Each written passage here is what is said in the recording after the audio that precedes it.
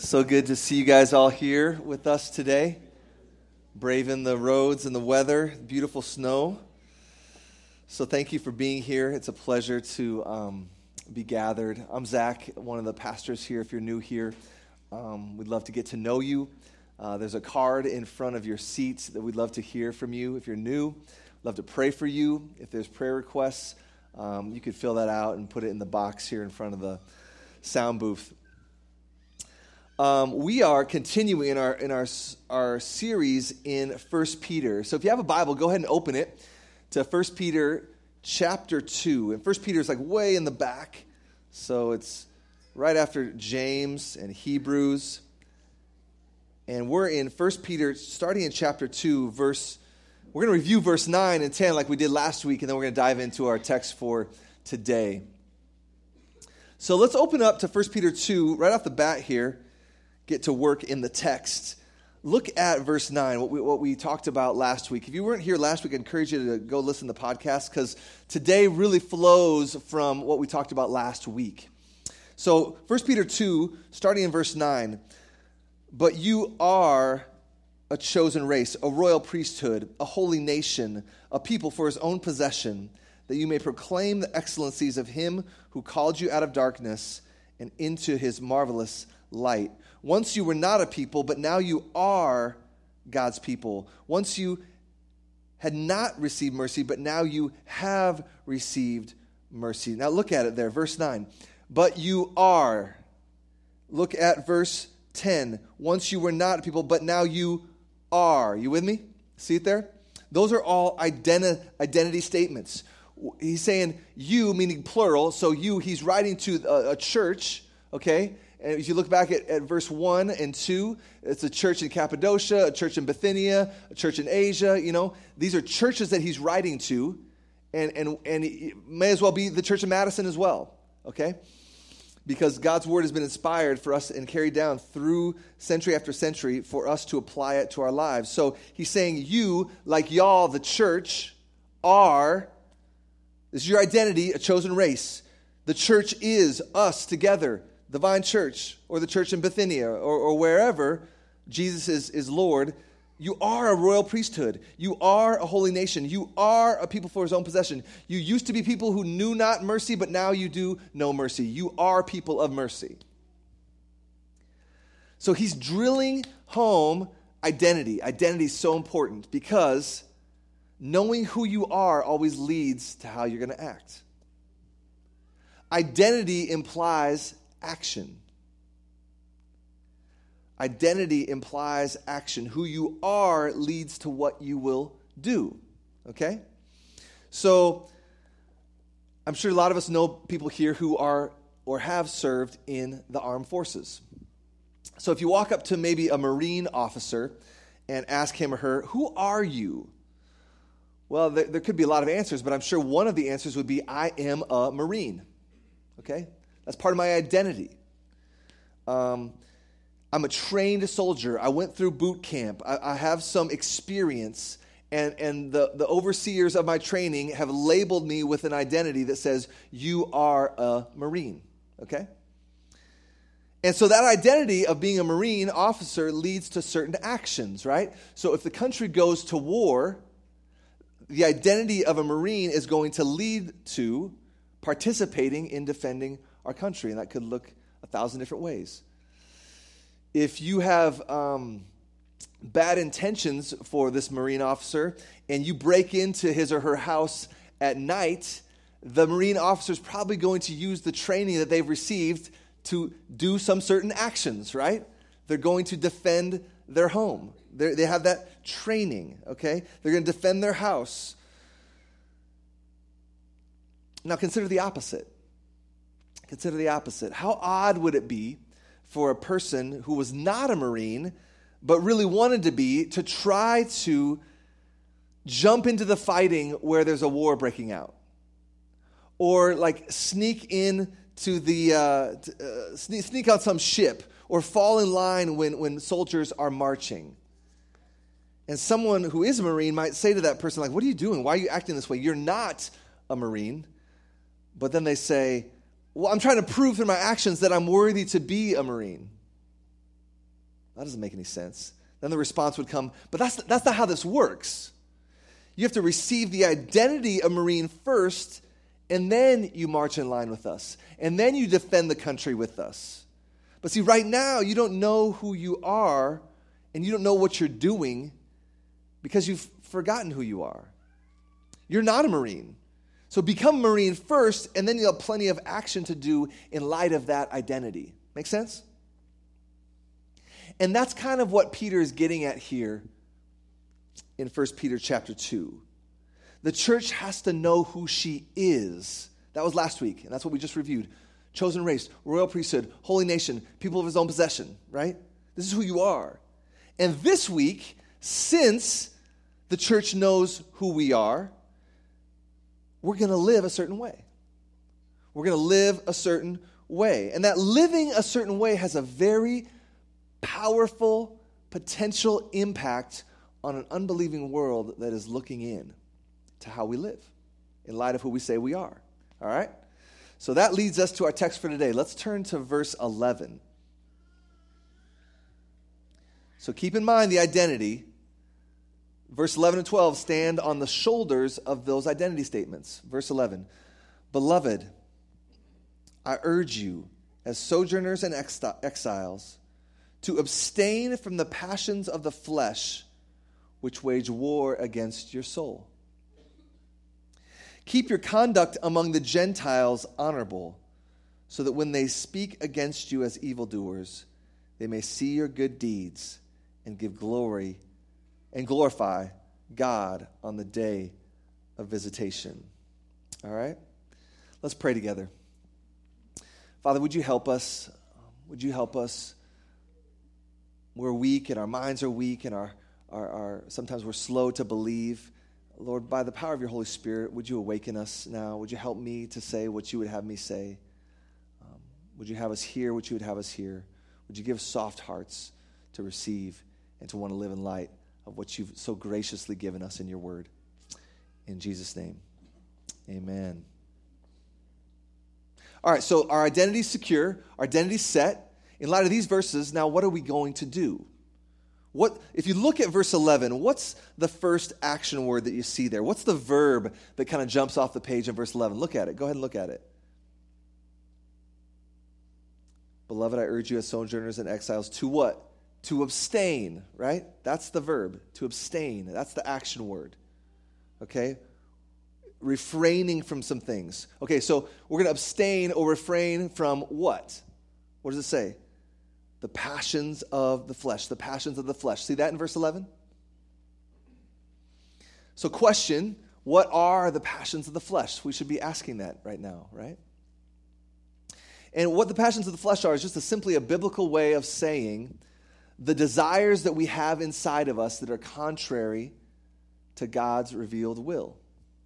Those things that feel good in the moment, but never deliver, that never truly satisfy in the long term.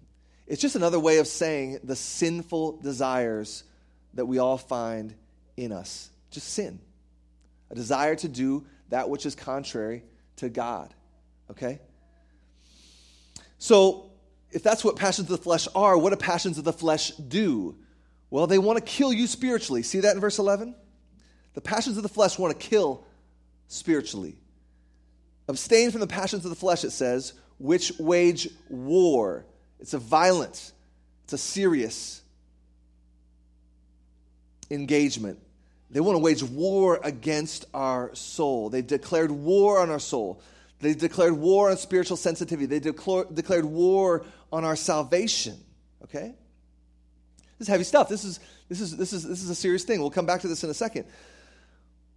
Let me ask this, though. So if these sinful passions are waging war against our joy in God, and we're supposed to abstain, here's another great question. How do we abstain? How do we go about abstaining? Okay? And here's a good exercise in just letting the Bible interpret the Bible and letting an author interpret himself. And so oftentimes, as we're seeking to understand one verse, oftentimes the answer to that verse is going to be found in another part of what the author has already written. Okay? So that's another reason why it's good to read a whole letter together. Okay, so we're going to let the context help us understand here, verse 11. So jump back just a few paragraphs to chapter 1, verse 13. Okay? And what we're going to see is a similar language of passions.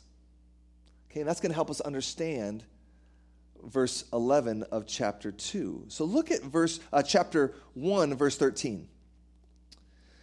Therefore, preparing your minds for action and being sober-minded, set your hope fully on the grace that will be brought to you at the revelation of Jesus Christ. As obedient children, do not be conformed to, here we go, the passions. Do not be conformed to the passions of your former ignorance. Okay? So I want us to see the connection here between 13 and 14. See the connection?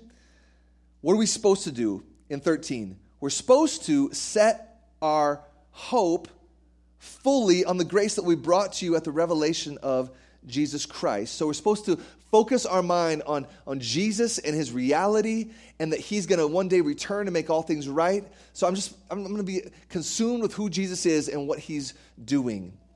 And then in light of that knowledge, in light of that orientation, in light of that fixation, what am I going to do? Verse 14, as obedient children, do not be conformed to the passions of your former ignorance. So how do we abstain from the passions of the flesh? Those two verses kind of go together. One pastor says it like this, that I read this week. We abstain from the passions of the flesh by replacing them with new passions for God. We abstain from passions of the flesh by replacing them with new passions for God. It's through setting our minds on something else. It's through a greater passion. That's why 13 says, man, set your hope fully on this. Set your orientation, set your hope, set your focus on what? On Jesus and what he's going to do, what he is doing, what he's going to do. Okay? And so that's going to help me not be conformed to this former way of life of passions that wreaked havoc on my soul and anesthetized my spiritual sensitivity, right?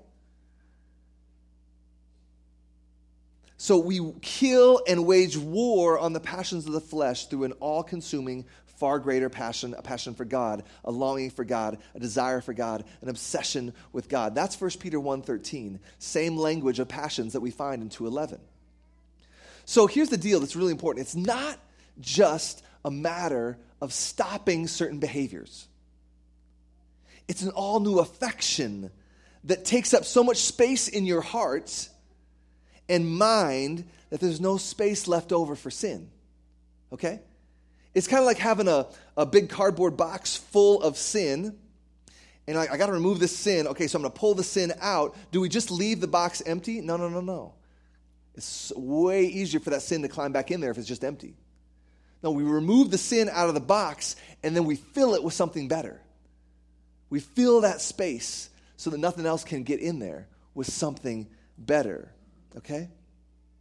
So let's summarize where we've been thus far. I know this is kind of one logical connection to the other, but just hang with me. This is really important. So the text 2:11 tells us we are to abstain, and based on 1 Peter 1:13 and 14, abstaining looks like setting our minds on Jesus, setting our affections and our minds and our orientation, this hope that we have in Christ. So again, the question in the war is not, what do I need to stop doing? Or what can I get away with? Those are horrible questions, biblically speaking. The question that allows us to abstain and win is this. Verse 13 of chapter 1. What is going to help stir me up? What's going to help stir up my hope in Jesus? What's going to help me remember who I am? What's going to help me have a greater orientation towards God and his goodness? What's going to help me stir up love for God and the hope that I have in him? All right, so let's apply this. This abstaining. What's that supposed to look like if it's supposed to be a replacing of sin with greater affections for God? Let's think about this in terms of maybe just our media consumption, okay?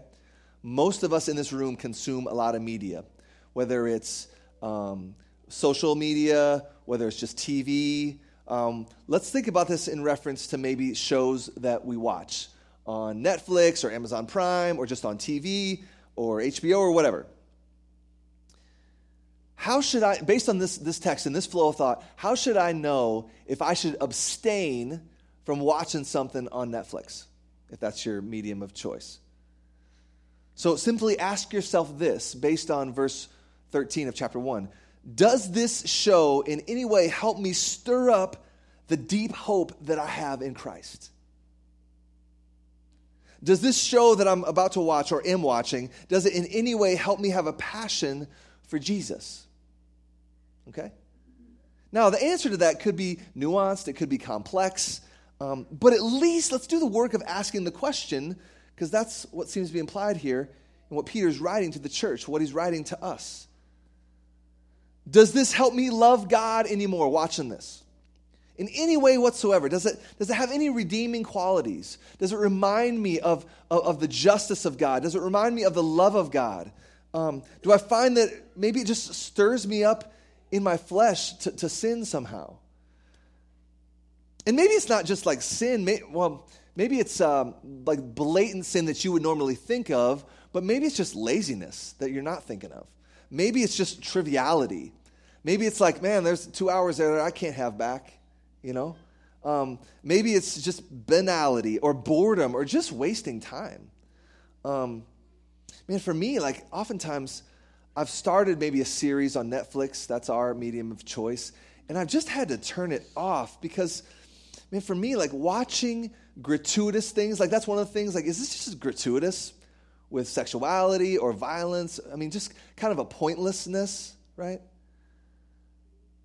Just to kind of titillate, that's what it's there for, to draw you in.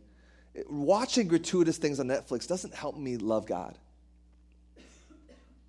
and have a passion for the hope that I have in Christ. Now, that's a discernment issue. You're going to have to soak in God's word and gain a biblical filter through soaking in God's word, and then you're going to have to think about it. Because there's not necessarily sometimes a clear right and wrong. You're going to have to ask yourself, based on a sensitivity from the Holy Spirit, from God's word, what is helping me here? Is this truly helpful? Does this help me love God? Not what can I get away with? Horrible question. But is this stirring me up to love God in any way? Watching gratuitous stuff on Netflix doesn't help me love God and have a passion for the hope that I have in Christ. But man, showing up on a snowy day, that does help stir me up, right? Going to city group, that does stir me up. Going to prayer meeting, maybe like tonight at 6 p.m., that does. Reading my Bible does. Praying with my wife does. Experiencing God in nature does. Listening to the burdens of another person in the church or someone in my neighborhood and praying for them, that stirs me up. Practicing repentance and forgiveness, that stirs me up for the hope that I have in Christ. Listening to just beautiful music does. Writing a note of encouragement to somebody or sending them an email or a text, man, that really stirs me up. See the difference? And it might not be just those things that you normally think of as spiritual, even though they are spiritual. I mean, it's not like, well, if I can't watch Netflix and there's no prayer meeting to go to, well, then what do? I guess I'll just be bored. Like, that's not what we're talking about here. Yes, we should pursue those things that you would probably find as obvious. Like, yeah, let's soak in God's word. Let's pray together. Let's bear one another's burdens. Like, yes, absolutely. But maybe also things that aren't as obvious. Maybe it's not shutting off Netflix as much as like just finding a better show. Like, you all need to watch Planet Earth on Netflix. If you haven't seen it, I'm straight serious. That will stir your heart to worship. The amazing creativity of our God, it presented in a way that is beautifully done, artistically done. They worked hard. That show has such redeeming qualities. If you watch that and not worship God, something's wrong. All right? So find a better show and think about how you can glorify God in that. Like, you can glorify God watching football this afternoon, right? You can look at it and go, God, look at these amazing human beings that you've created that can do these amazing athletic feats, God, you're great. Like, you can worship God and be stirred up to love God even as you watch football. You with me? Maybe you just need to go outside today and just look at the beauty of what God has made. Just go for a walk. It's not that cold, And that will help you stir up affections for God. That will help you stir up and remember, man, God is the creator. Jesus said he made all of this, Hebrews chapter 1. He's sustaining everything, even the snow and the cold. He's sustaining it all, and he's given it to us to enjoy. So bundle up, go outside and enjoy it, right? We abstain from passions of the flesh. That's the call here in our verse in 2:11. Look at it again. We're called to abstain in light of who we are from passions of the flesh. And we abstain from passions of the flesh by replacing them with new passions for God. So how are you going to get a passion for God?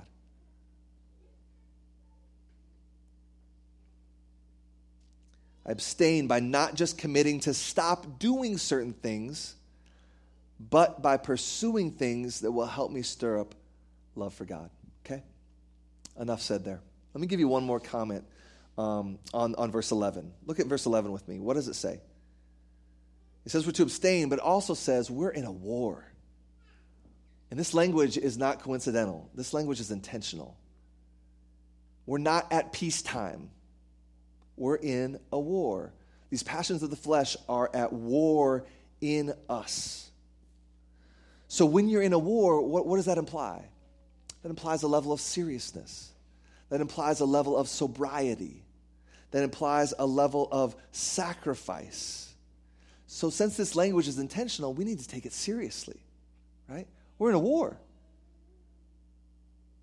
Talk to your grandparents or your great-grandparents about what it was like to be alive during World War II. There's not a ton of people alive, but my grandma was alive.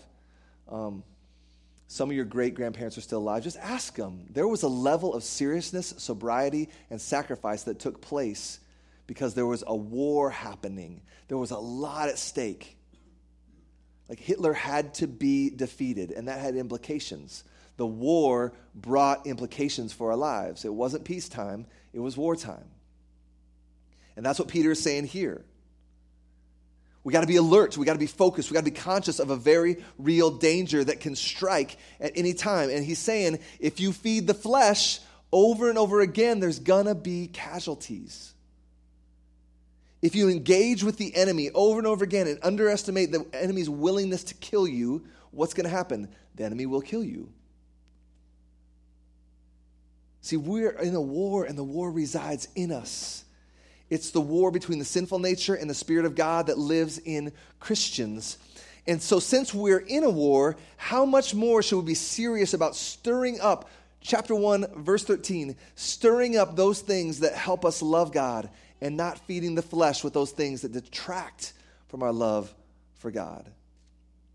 So we don't feed the flesh. We don't sit down for coffee with the enemy that wants to kill us. We set our minds on those things that help stir us to hope that we have in God, in Jesus, the King of the universe. His name is Jesus. So since we are the church, look at verse 9 of chapter 2. Since we as the church are God's chosen people, a royal priesthood, set apart as holy unto God, his treasured possession, since all that is magnificently and beautifully true, we're called to, since our identity implies action, the identity is secure, so the action is abstain. We're called to abstain. We're called to look different. And as we abstain, that's going to have an impact on the world around us, okay? That's going to have an impact on the world around us. So let's look at verse 12, and we'll be done. So, beloved, verse 11, I urge you as sojourners and exiles to abstain from the passions of the flesh, which wage war against your soul. Verse 12, keep your conduct among the Gentiles honorable, so when they speak against you as evildoers, they may see your good deeds and glorify God on the day of visitation. I think one of the best ways to think about verse 12 is this. I think it's fully supported by this verse. If we're to sum up the life of the church, and that's what Peter's doing here, he's writing to a group of believers, a family of believers, the church, scattered all over ancient modern-day Turkey. If we are to summarize what he's getting at here in verse 12, I think it's this, and I think this is how we should think about church in Madison as well. The Vine Church is called to be a confusing community. The Vine Church is called to be a confusing community, okay? And this is the demonstration part of our vision statement where we always talk about seeking to make disciples and plant churches among neighbors and nations through declaration. Last week, I talked about it. Declaration and what? Demonstration. This is the demonstration part, okay? We're supposed to abstain from the sin within us that wants to kill us, but we're supposed to live our lives as the church together in, what does it say? In ways that are honorable. So I think logically, abstaining from sinful passions will lead to honorable or beautiful lives lived. Why should we live this way? Because there's such a strong and confusing, strong evangelistic impact here. Look at it again. Keep your conduct among the Gentiles honorable, so that when they speak against you as evildoers, they may see your good deeds. They're going to see something. You're abstaining, and it's going to look like good deeds probably. They may see your good deeds and glorify God on the day of visitation. Keep your conduct among the Gentiles honorable. Why? Well, there's a causal relationship here. See it? It hinges on the two words, so that. Keep your conduct among the Gentiles honorable. Why should I, Peter? Well, so that when they speak of you as evildoers, and on he goes. The world looks at Christians and slanders them. Christians are crazy. They're evil. They've got they make bad decisions. They're crazy. They're insane. People have said that about Christians for 2 millennia now. And in our culture, I think kind of the locus of that in our day that we see this is in reference to Christians and sexual ethics. Okay? A Christian sexual ethic that has been the case for 2,000 years and hasn't been debated. The world now looks at that in a variety of different ways and says, that's crazy. And in fact, it's immoral, the Christian view on sex between one man and one woman in marriage only. That's so restrictive. That's so limiting. And that's really, really confusing. And it's not just sexual ethics. It's lots of other things that go like, why do you do it that way? Like, what's up with you people? And oftentimes, as a result, you can see it in the media. Christians are spoken of as evil in light of being just weird, right? That's what the assumption is here in 1 Peter 2:12. They speak evil against Christians. But here's the deal. They also see something. They see something. They might think the church is crazy, but they can't deny, they better not be able to deny, is probably how I should say it, the way that we live and that it's beautiful. They have to admit that it's beautiful, compelling. See, the culture might slander, say we're evil and immoral in light of believing what the Bible teaches about sexual ethics. But if we're truly living out what Peter commends, then they won't be able to deny that what we're doing is beautiful. Now, how does this hit the ground running at the Vine? This hits the ground running at the Vine through what we do in our city groups. This is one of the reasons why we haven't given up on having a serve the city in our city groups. That's programmed in, it's intentional, it's structured. Because we can't just be talk. We also have to be walk. Both, always. We're talking, declaring people, and we're walking, we're demonstrating people. Always together, never separated, never divorced from one another, always together. And one of the best ways to have our walk connect with our talk is we have to live lives of good deeds. So when, as city groups, we're called to connect with the marginalized, let's say it's the marginalized, forgotten senior citizens at a nursing home that would just love to play cards with someone because they're so lonely. Almost everyone in Madison would agree that that's a good thing. That's a beautiful thing, right? When we seek to support a crisis pregnancy center that wants to empower single moms, almost everyone in Madison would agree that that's a good thing, right? When we seek to help international students in Madison kind of navigate a new life, a new culture, almost everyone in Madison would agree that's a good thing. When we seek to serve Badger Rock Middle School that has lots of needs, almost everyone in Madison would say, yeah, support the public schools, that's great.